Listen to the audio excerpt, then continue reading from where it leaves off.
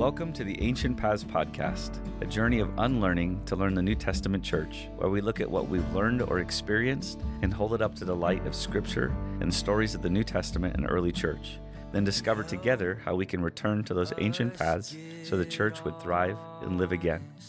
I'm Daniel Sabo, and I'm honored to be your host, and with me today I have Andrew McMahon. Thanks, Andrew, for being here. Yeah. And, this again is a follow-up of our last week's episode of kind of talking about the Sermon on the Mount. And this, again, is an extension of, we had David Berceau, the author, theologian, just great Christian guy, sharing about the early church, things that he had found and how the Sermon on the Mount was really central to a lot of those conversations and writings.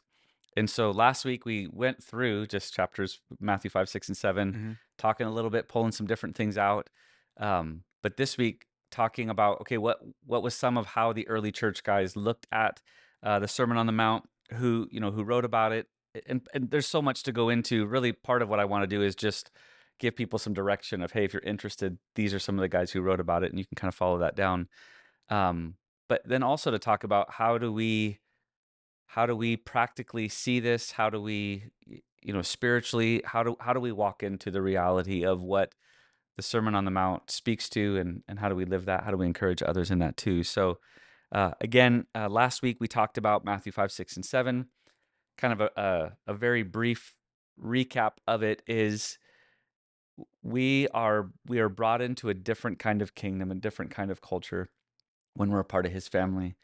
And that which is valued or blessed are you, is different than the things who would say, oh, you're blessed because of this. The kingdom of God says you're blessed because of this. And so in there, and then also, beyond that it's not just your outward do's and don'ts. It's, deeper, not just did you murder, but, was there hate in your heart, and kind of going into some of those things. And so beyond just that which is easily observed, internal, what's going on, and then beyond that as well, what's your motivation for even doing? And if I am generous to someone else because I want to be seen as generous, that there's that matters too, the motivation of what's there. And then again, not being someone who's trying to serve the kingdom of God and be wrapped up in this world, because all that's going to do is produce anxiety in us, which obviously isn't helpful. So it talks about all of that for us, and then our interactions with each other, that we're not in a place of judging, where it talked about the logs versus the speck. And so just a lot of great stuff. And again, when we live this way, you're going to be different. It's okay. Don't try to not be different, or else it defeats the whole purpose of you being a different kind of voice in the land that you're in. And don't be discouraged if you meet resistance. Yeah, that's good. So one of the guys that I would encourage people to kind of follow down, to chase down a little bit of his writing, is Clement of Alexandria. I think maybe we've talked about him a little bit. So he's late 100s, early 200s, down Egypt area. A lot of good writing, but the book that he wrote, Stromata, Stromata. I wanted to read a quote from his book there, because I feel like this is such a big emphasis of those guys, and so you can kind of hear how they speak to it. But the Lord in his teaching, this is the quote from the Stromata, but the Lord in his teaching does not merely command to abstain from evil deeds, but he enjoins also to abstain from evil thoughts and words and desires and disposition. And this is the characteristic of the one who has been purified in heart, when he has the same disposition as the Lord, so that he neither thinks evil nor desires evil. For it is not enough to abstain from wickedness, unless one also abstains from the thought of wickedness. For the thought is the beginning of action, which we talked a little bit about this last time. Yeah. And the disposition is the beginning of the thought. And therefore the Lord in his teaching says, whosoever looketh upon a woman to lust after her hath committed adultery with her already in his heart. And again, whosoever is angry with his brother without a cause shall be in danger of the judgment. And whosoever hateth his brother is a murderer. For he teaches that not only the act of the murder is wicked, but also the disposition of the anger, and not only the act of adultery is wicked, but also the disposition of lust. And so that's from the Stromata, Book 2, Chapter 20. Um, Pretty powerful words, right? I Yeah. mean, that's, How would you describe, so like what does a disposition of those things look like, yeah. you Yeah, know? that I feel like that's one of the strongest parts from that quote. Um, For it is not enough to abstain from wickedness unless one also abstains from the thought of wickedness. So the act of wickedness, the thought of wickedness, for the thought is the beginning of the action. I'm thinking it, therefore I'm going to do it. Yeah. And the disposition is the beginning of the thought. So Well, where I'm inclined to, where, what's going on underneath. So like we talked about before, the not just the obvious act of murder, but hate is kind of beneath the surface. In my yeah. head, I could be sitting next to you and I'm not punching you, but in my head, like I'm imagining you getting hit by a truck, and that somehow like creates this joy in me knowing that I can't do it. But the idea of thinking of something bad happening to you makes me feel better. That didn't come from nowhere. There's a Right. disposition in my heart Yeah. against you that produced the thought. So the disposition, the nature, the inclination in me towards you, that's the birthplace of my thought, and then my thought is the birthplace of my action. And Mm. so the uh the beginning, but the Lord in his teaching does not merely command to abstain from evil deeds, but he enjoins us also to abstain from evil thoughts and words and desires, disposition. Uh and then really the power of the cross. And this is the characteristic of the one who has been purified in heart. Mhm. And I think what all of this comes back to is it's it's easy for us as people, it seems, and I think as the church we've done this, certainly as a Christian I've done this, where we go to I don't do these things and I do these things. Yeah. And that's my aim, that's my goal. And so almost always the fuel behind that is try. I want to try to not do these things. Um and I think sometimes as the church we've taught this, and certainly I think many of us have believed this, that you can't do anything about your thoughts. They're always going to be terrible, but just don't do it. Right. I've heard people give this advice. It drives me crazy. Hey, you know, don't cheat on your wife, but doesn't do anything to look, doesn't do any harm. Just to what a lie. Yeah. What a lie. And Straight from hell. right from hell. So, but I think that we have when we believe that's as good as it gets, that's as Yeah. different as I get, and then our experience is that's as good as it gets. I think what the church and what Christians and unfortunately what some teachers of the Bible would say that is as good as it gets. That you're always going to have this inward thing, this inward thought, that's negative. But you know what? If you try hard enough, if you work hard enough, then at least you won't do the bad stuff as often as maybe you would otherwise. And that's the version of Mm. victory. But the Sermon on the Mount, and again, Clement of Alexandria, this is a guy who's knows people who Yeah. follow Jesus. He's saying the Sermon on the Mount is telling us that yes, the actions have to change, but before the actions, you have to get the heart of the actions, which is the thoughts. And so he's already gone beyond what I think many Christians believe today, which again is exactly what the Sermon on the Mount talks about. And again, this is Jesus' teaching, his initial foundational teaching. Then he goes, but beyond that too, the seed bed, the disposition, the where you began Mhm. from the very beginning. And I think you referenced this in our last talk of no longer is it an external Mhm. stone tablet of rules that you're trying to follow. Yes. This is a new heart, a new Yeah. mind. And I think that, the disposition language, it kind of falls underneath uh, that same, category or topic, if that Yeah. makes sense. Yes. I have so much happening in my heart right Yeah. now. Isn't that awesome? Yeah. Go ahead, share anything that's, Just quickly, yeah, in Romans 8, like, cuz a big, I feel like, hinge verse in the beatitudes, or the Sermon on the Mount, is when Jesus, he says that um he didn't come to abolish the law, but he fulfilled it. yeah.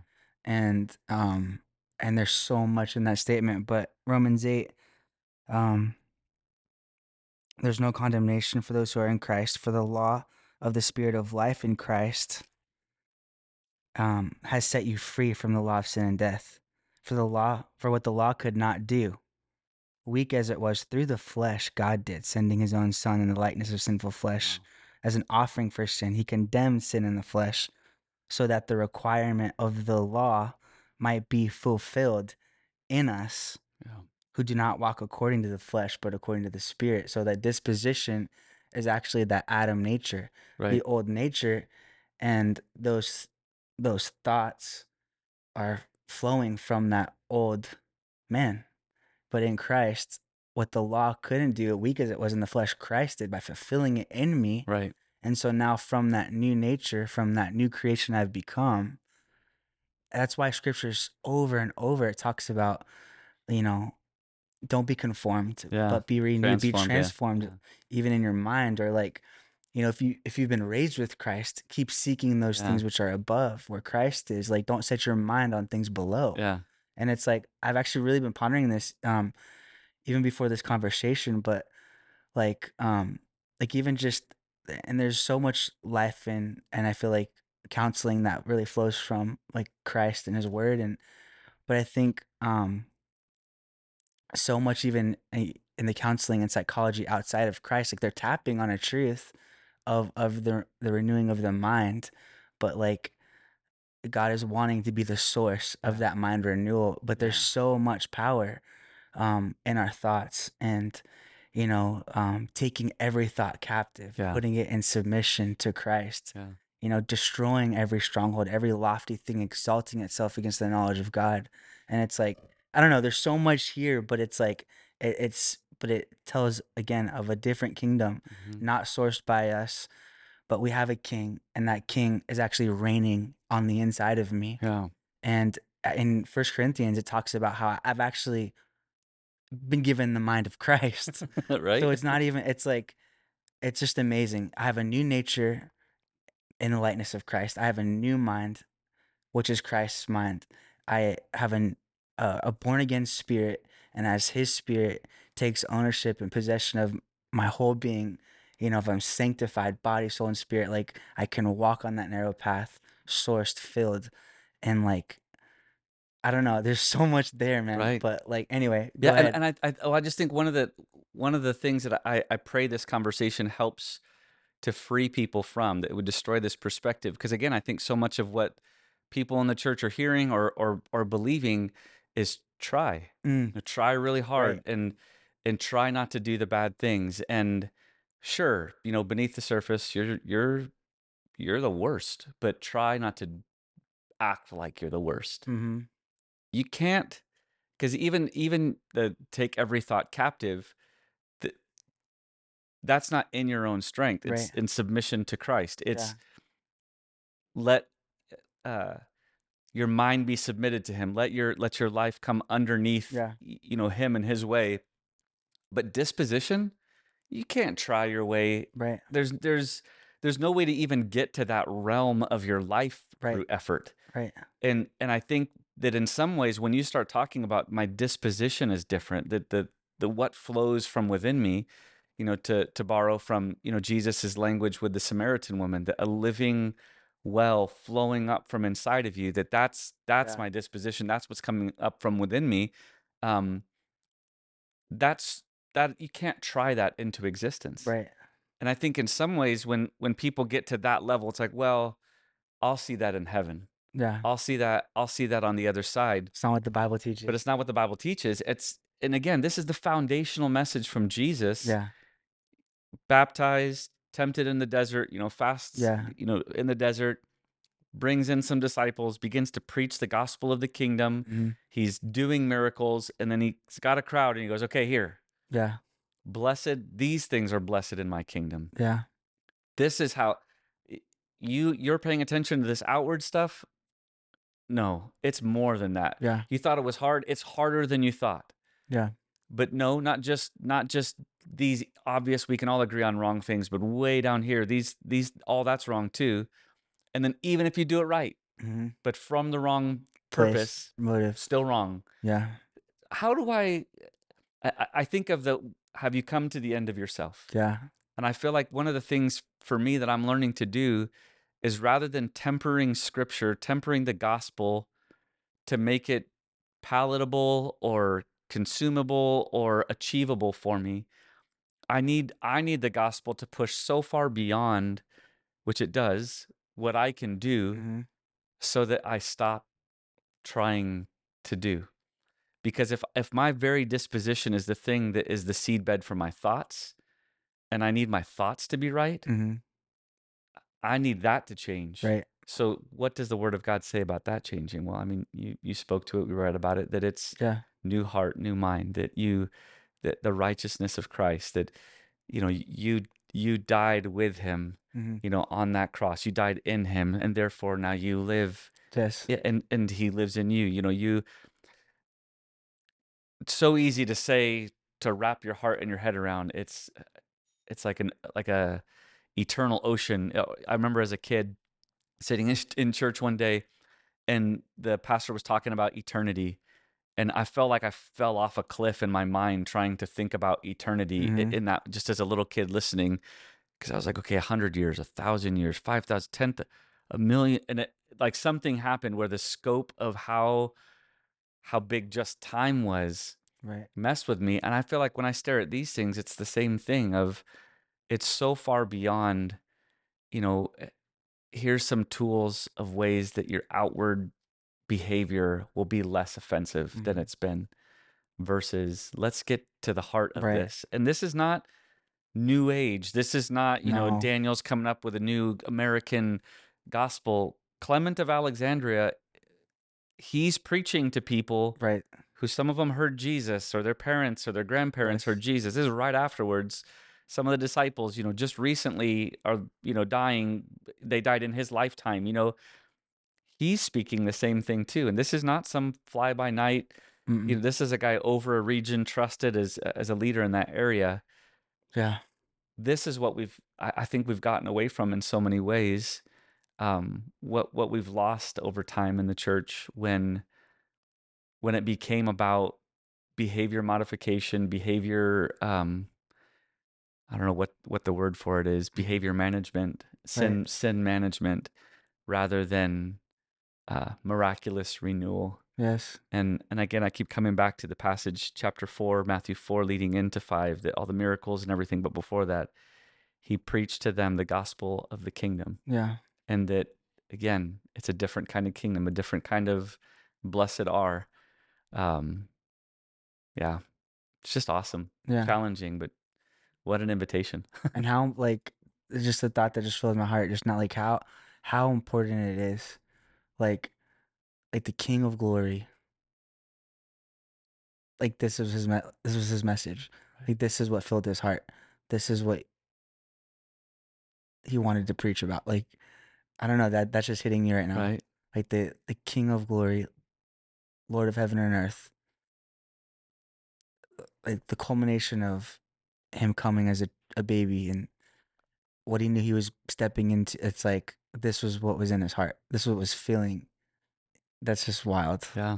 Like what happens on the inside is really important to him. Yeah. And it reminds me of something. We had a friend in town yesterday, and he said like 95% of like the Christian life is the heart, Yeah. and like the 5% is like gifting or whatever else, but Yeah. like 95% of Christian leadership, Christian living, like life is like the heart and how we steward it. Mm. And I was just like, but this is the message. Yeah. Yeah. And one of the things that challenges me in this too is that it would be so easy to teach this at the end of the New Testament. Mm, That after you've gotten this, the cross is done, the Holy Spirit has come, the church is birthed, mm-hmm. Pentecost has taken place, spiritual gifts are at work.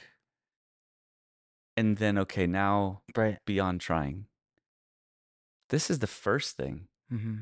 And I think it flips so many different ways our perspective of, or at least my perspective of, like working your way into, it's it's a flowing from, because you're different. Right.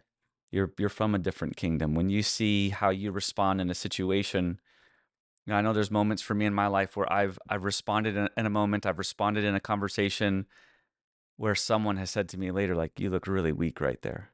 Mm, You looked really, you looked really foolish there. That if you wanted to appear strong, if you wanted to appear, um, whatever, then you should have done this." And in those moments, you feel that, like you feel, you're right. I should have gotten, this mm, word in, or I could have said this, and even, the times that you go later in dialogue, what the better version of you would have said, mm, and and it's like when I see that in myself, or when someone else says that to me, or I speak that to someone else, God forbid, I I am acknowledging that I don't understand that His kingdom is different, mm, and that what seems, again, He says that in, was it chapter 5 or 6? This is what the Gentiles do. right. They stare at this stuff, and the people apart from God, the people who are the not Jesus Mm, people, they stare at the wealth of the world, the opinion of the world, the status of the world, and they're filled with anxiety. And isn't that true today? I mm, mean, how many people do you meet? I feel like anxiety is one of the most common reasons for a person to come to a church. mm, I'm trying to live my life, but my marriage, my kids, my life, my feelings, no matter what I do, I'm just covered in anxiety. And I just thought, I'll try church, see if that helps. yeah. And and again, my prayer is that those people would find, the truth of the gospel, that anxiety would be gone, and that as they see this different kingdom, as they're brought into this different kingdom, there's no need for it. And as awful as that is, how much worse would it be for a Christian to be stuck in that same thing, that same perspective, when I'm staring at the the worries of the world and letting that, I don't know, I just feel like so many times the draw of what is proclaimed constantly, of what matters, what's important, it sounds good, it sounds true, it sounds, but I keep coming back to you're the light, you're the salt, you have a purpose, and it is it is to change that which was already there. It is to bring light to a place where there was no light. And if you try to change it in a way where no one can notice, then what's the point of you even being there? I'm a lamp, but I'm under a basket because I don't Mm, want to cause problems. I'm salt, but I got rid of all value that salt has so that no one feels, pressed by yeah. this different that's in me. And I feel like the how those things are connected, if I don't actually believe that my disposition can be different, which then causes my thoughts to be different, Yeah. which then causes my actions to be different, then all I want to do in this world is hide. Mm, And I think so many Christians, that's kind of where they're at, is I haven't experienced the power of the gospel of the kingdom in my own life. mm, I mean, I talk to people all the time who say, "Yeah, I want to share my faith with someone, but I'm terrified they're going to ask me a question I don't know the answer to." And even that perspective, or that they're staring at the wrong things. And if we can start from this perspective of, like Clement says here, um, it's not enough to just not do. It's not enough to just not think. It's to allow him to actually change, yeah. and to believe that this is what is ours as a result of it is powerful. Couple other Yeah. just Want to places hear? to send people, just in reading. So Origen, he writes about this too. He has, some commentaries that he does, and he does one on Matthew where he talks a lot about, you know, uh, in his commentary on Matthew, about the the Sermon on the Mount. And again, a lot of um, his focus is the ethical reality of all of what's included in this, and how that should be so obviously evident in a Christian's life. Mm, Tertullian actually, in his writing, he wrote something. It's called On Prayer, and so he discusses the Lord's Prayer, and kind of how it ties into the Sermon on the Mount around it. One guy that I haven't read a ton of his stuff, his name is Hippolytus. Um, Hippolytus of Rome. So he was around the same time as these guys too. Um, he wrote a commentary on the Gospel of Matthew too, and so he discusses in his commentary on Matthew a lot on the Sermon on the Mount, um, and really his focus is on the Beatitudes, and then the prayer and fasting piece. He Wow. really pulls a lot of good stuff out of those, and so just encourage people to go look at some of their stuff. I Can mean, you read through it again? Just yeah, the authors and what? yeah. So Origen on his commentary for the Gospel of Matthew.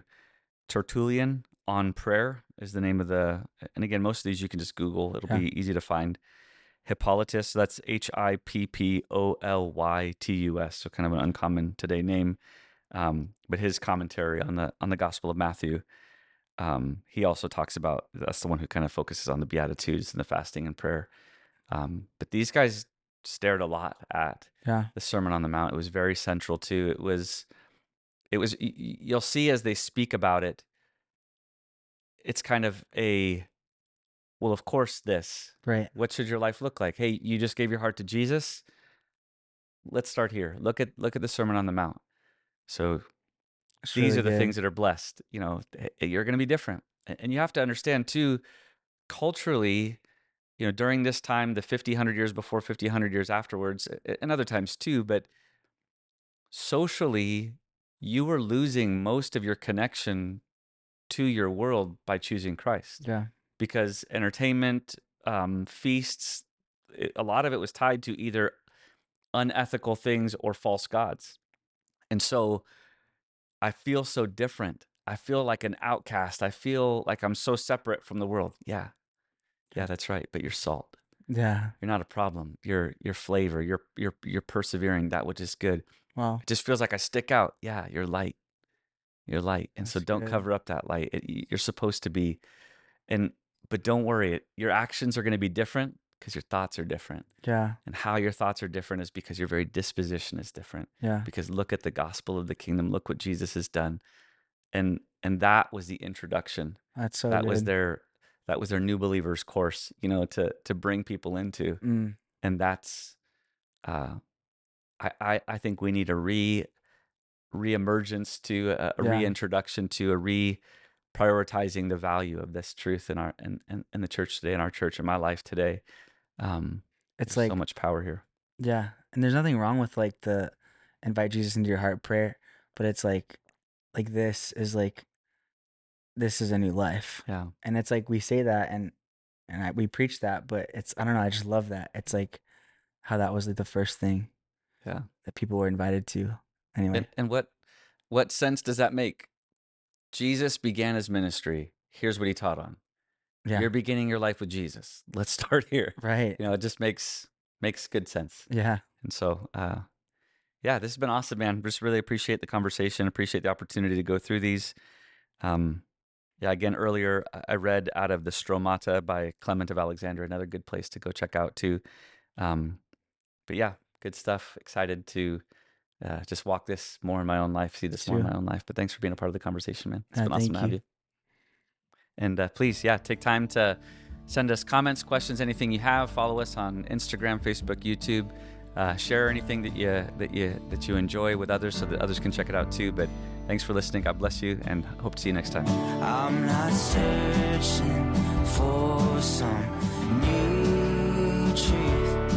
I'm just longing for the truth. You can't help but notice there's something missing. Would you help us get honest? Or would you help